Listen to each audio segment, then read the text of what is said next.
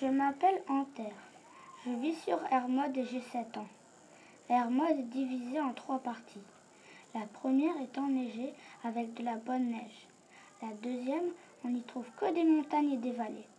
Puis, la troisième est pleine de petits villages et de plages. Mon matricule est 007. Je suis un invader masculin. Je suis gai et j'aime prendre des initiatives. Avec mes activités, je m'amuse beaucoup. Des fois, je prends des initiatives pour faire plaisir aux autres.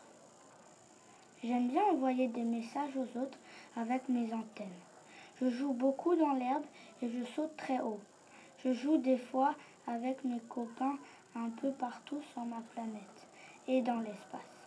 J'aime aussi sauter d'astéroïde en astéroïde.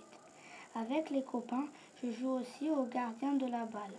C'est un jeu qui se joue à 3 ou plus.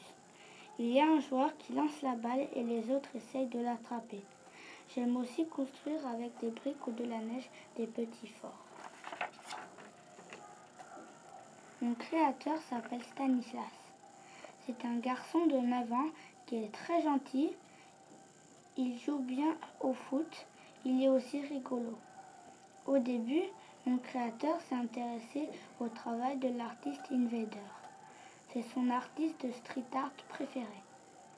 Il a décidé de créer son propre Invader.